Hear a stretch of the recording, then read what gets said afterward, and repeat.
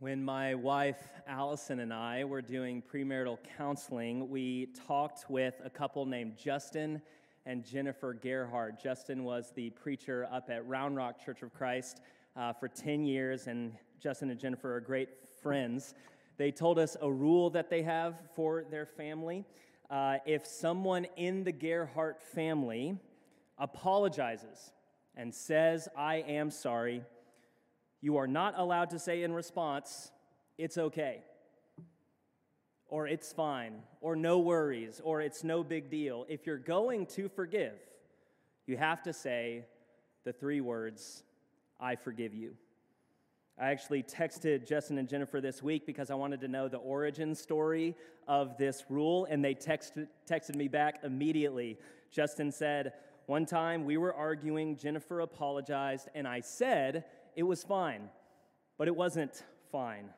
I said it was fine to move the evening along with the understanding that I would continue to be angry and pouty until I got over it."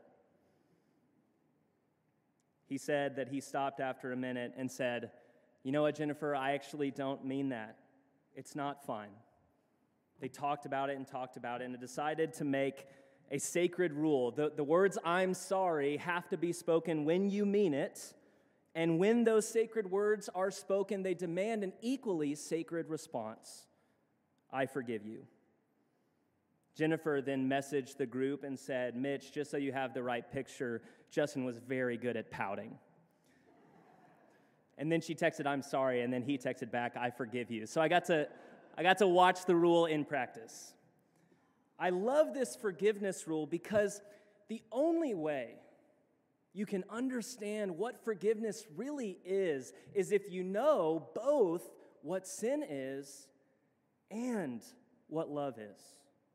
True forgiveness never downplays the wrong done. This is why it's not okay to say "it's fine" or "it's okay," because those things aren't true. It's not okay to lie. It's not okay to be cruel. It's not okay to be manipulative. And so true forgiveness says what you did is not okay. It doesn't downplay sin. But forgiveness is loving because it doesn't let you harbor grudges. When you say just "it's okay," you still get permission to hold on to the hate. My parents have told me that when I was little, I perfected something called the Mitch sigh.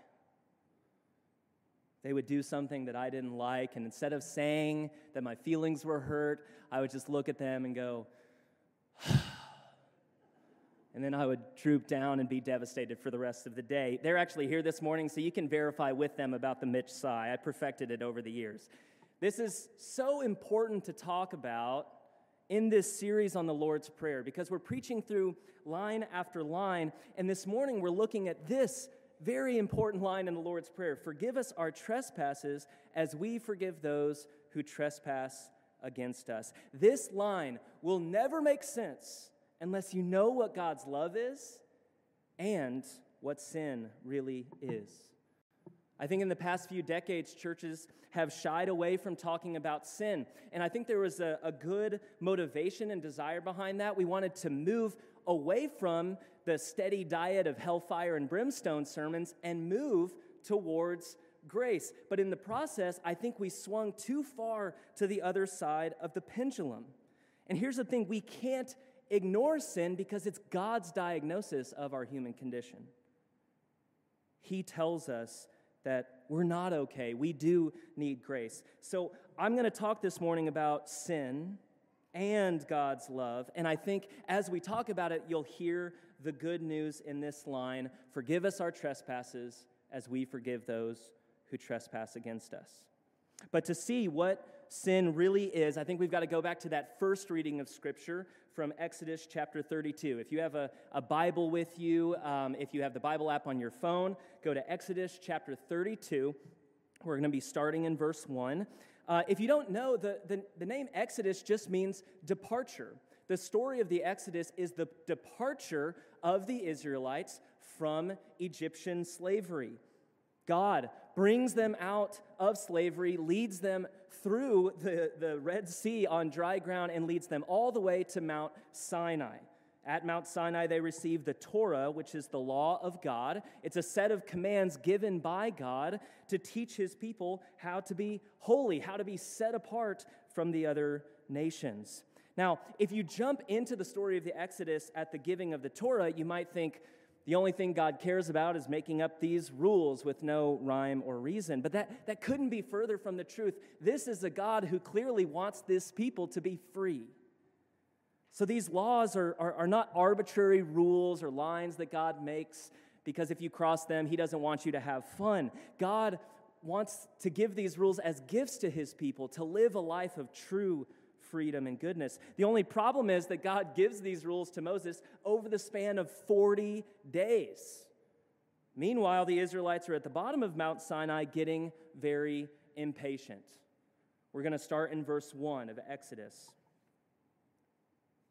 When the people saw that Moses was so long in coming down the mountain, they gathered around Aaron. That's Moses' brother. That's going to be the future high priest of Israel, which is really ironic in light of what he's about to do.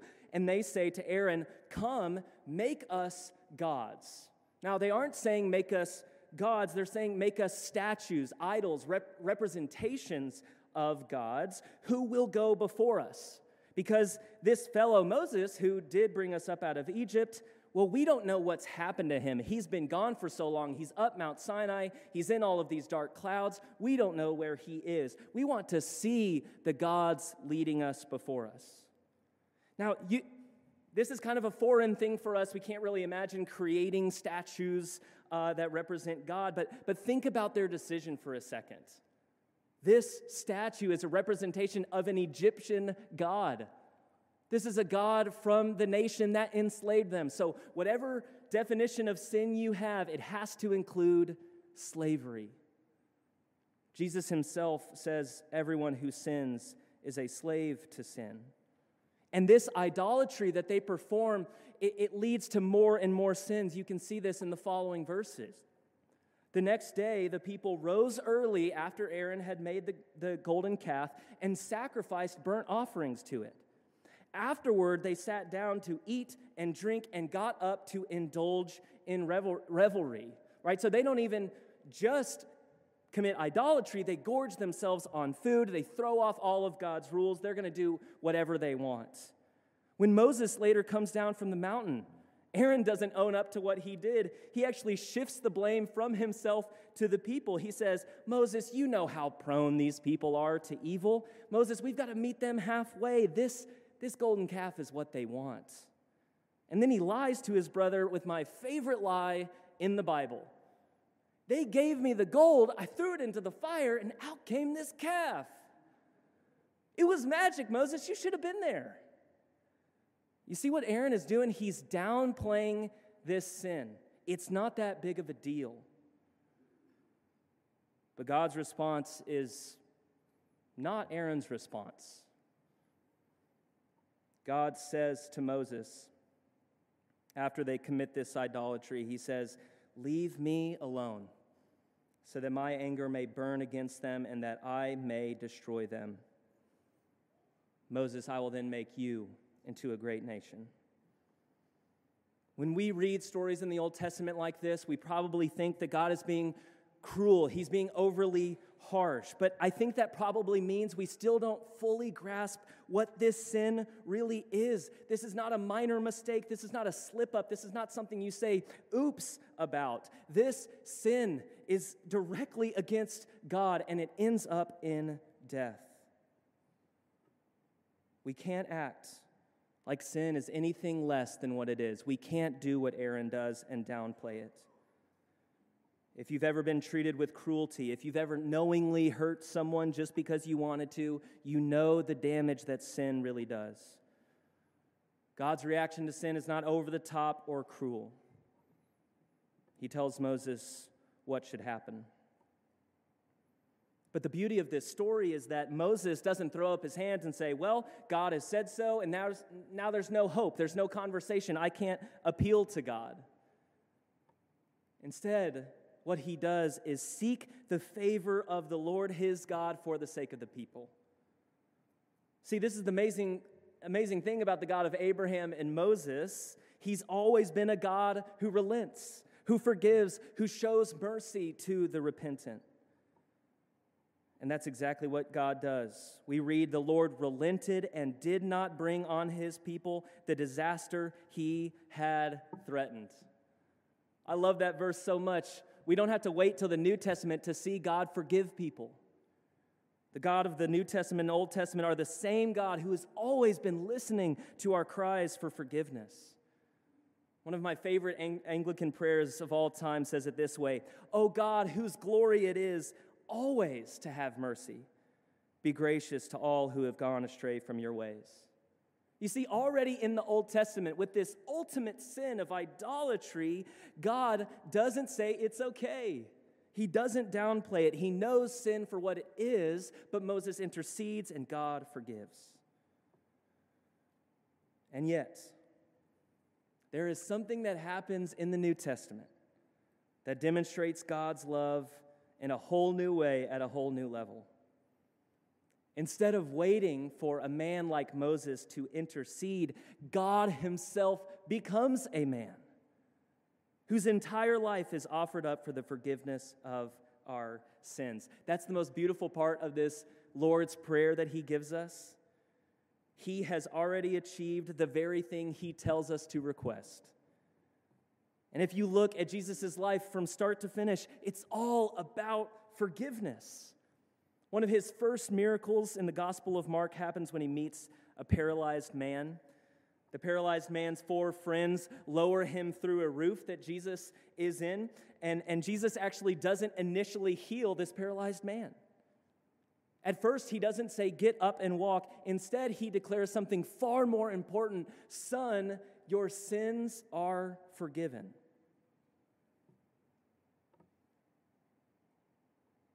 If you grew up in church, you might be so used to this message. You've heard this before, but stop for a second and think about what Jesus is saying here. He is a Jewish rabbi speaking in front of Jews, saying, "I have the power and authority to forgive this man's sins, not just the ones he does to me, but all the sins in his life." The first reaction of some of the Jews present is, who can forgive sins but God alone? And they are right to respond that way, because the only basis for Jesus to say these words is if he is God in the flesh. And because he is, he has the authority to do this. In his ministry, some of his first responses to people are not to heal all of their wounds or sickness. Often his first word is, "I forgive you." Some of Christ's last words are also words of forgiveness. While he is being crucified, what does he think to say? But, "Father, forgive them, for they know not what they do." Can you believe that? I mean, do you know what love is? This is true divine love for you. I mean, slow down for a second and savor that. Just look at these words. Don't look at me. Look at these words. Have you ever done something in your life and had no idea the mess you were making? Jesus forgives those sins. I mean, imagine for a second what you would do without the truth of those words applied to you. What if the whole world could have every email or text you've ever sent? Just think about that for a second. Did anybody shift in their seat a little bit? What if everything you did as a teenager or in your 20s was on film and posted on YouTube right now? I heard someone chuckle from the front. What if the whole world could have a printout of every bank statement with every purchase you've ever made? Would you feel the slightest bit of concern? What are people going to think of me? This is the most beautiful thing you could ever imagine in your life. All the words and all the deeds you're ashamed of are forgiven. All the envy and hatred and self-pity and pride in your heart, that can be forgiven. All the times you've been cruel or petty to someone, forgiven. When you refuse to serve someone because basically it was an inconvenience, forgiven. Every shortcut you've taken, every rumor you've spread, every precious second of wasted time, all forgiven. You can be forgiven by Jesus, and only by Jesus. My bet is that a lot of people in this morning at some point have struggled with shame in their lives about something you've done. Don't take your shame to someone expecting something they can't offer you. I believe therapy can be really good, but a therapist cannot forgive your sins. Exercise is really good for the body, but workouts cannot heal your soul. Good deeds can do a lot of good, but they can't outweigh the evils we've done. Being a nice person is way better than being a jerk, but no amount of niceness can ever wipe away all of our sins. Only Jesus, only His grace, only His forgiveness can actually heal and cover our shame. Nothing else can. I promise that I haven't forgotten the last part of the prayer. We pray each and every Sunday, forgive us our trespasses as we forgive those who trespass against us. So far, we've heard the good news of grace, but it's not cheap grace. This part of the prayer is the scary part. A lot of us carry around a lot of bitterness and grudges, a long list of wrongs committed against us. And we pray, we have the audacity to pray to God, forgive us our trespasses as we forgive those who trespass against us. Turns out Jesus gives us a prayer that doesn't let us off the hook. He tells a parable in the Gospel of Matthew that puts us on the right track. He says, the kingdom of heaven is like a king who wanted to settle accounts with his servants. As he began the settlement, a man who owed him 10,000 bags of gold was brought to him. For all my Bible nerds in here, the original says a myriad of talents. A talent was a currency that was 6,000 days of pay, over 16 years of wages, and he owes a myriad of those. 10,000 times that. He owes 160,000 years of wages. So, he was not able to pay. Huge shocker. So the master ordered that he and his wife and his children and all he had must be sold to repay the debt. The servant fell on his knees before him and says, "Be patient with me, and I will pay back everything." Do you hear how ludicrous that is? No, you don't have time to forgive or pay back everything. But this is the most amazing thing. The servant's master took pity on him, canceled the debt, and let him go. Listen to what the king does not say. He doesn't say, okay, well, I expect you to return in 1 year's time with 10,000 bags of gold. That's never going to happen. Instead, the king cancels the debt back to zero and lets him go free. And it is a beautiful story at first. But it's not the end of the story, because that servant whose debt is canceled leaves and finds another servant who owes him a very tiny debt.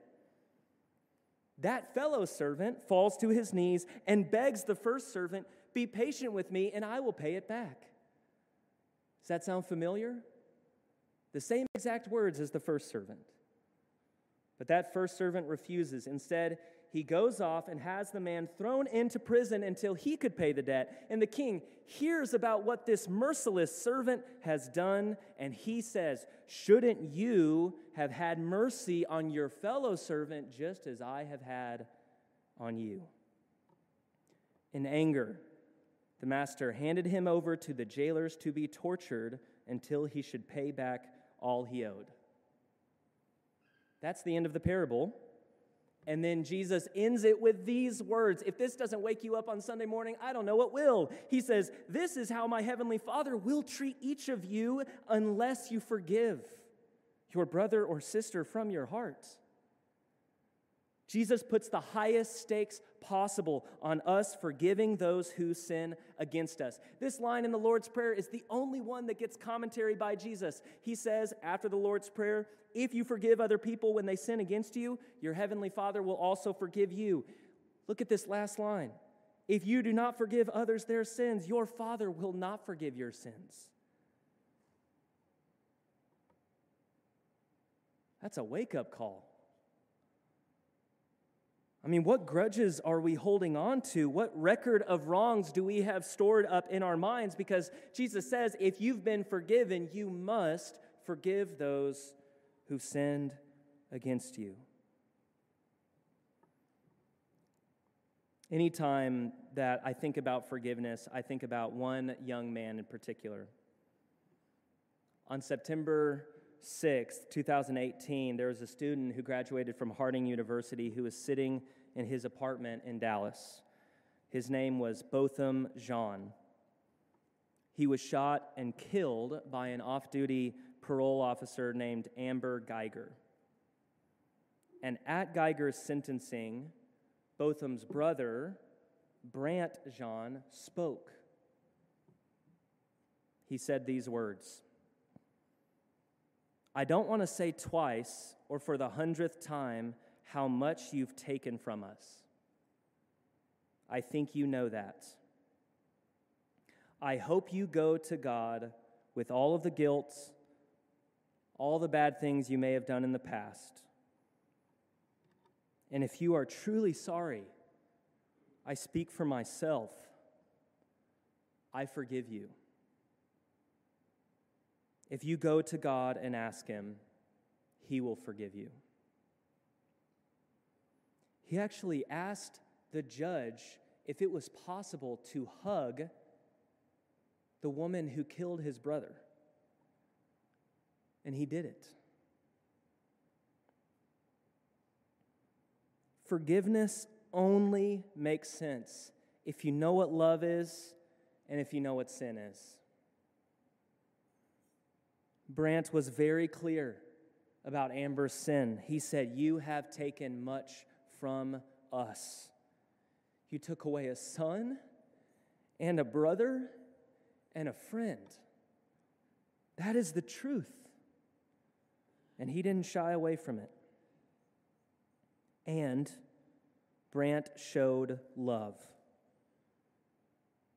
He said, "I forgive you." That is unbelievable, unfathomable, Christ-like love. That is true forgiveness. Let's pray the Lord's Prayer together this morning. Our Father, who art in heaven, hallowed be thy name. Thy kingdom come, thy will be done, on earth as it is in heaven. Give us this day our daily bread, and forgive us our trespasses, as we forgive those who trespass against us. And lead us not into temptation, but deliver us from evil. For thine is the kingdom, and the power, and the glory forever. Amen.